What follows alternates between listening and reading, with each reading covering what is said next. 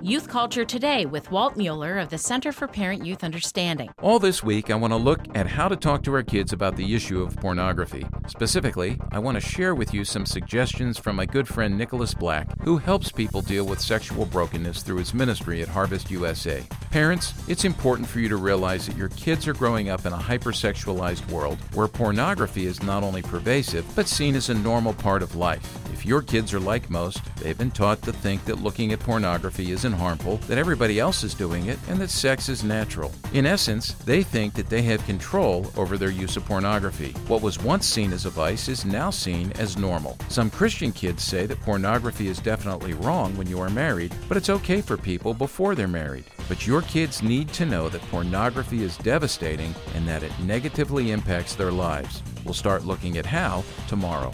For more on youth culture, visit us on the web at cpyu.org.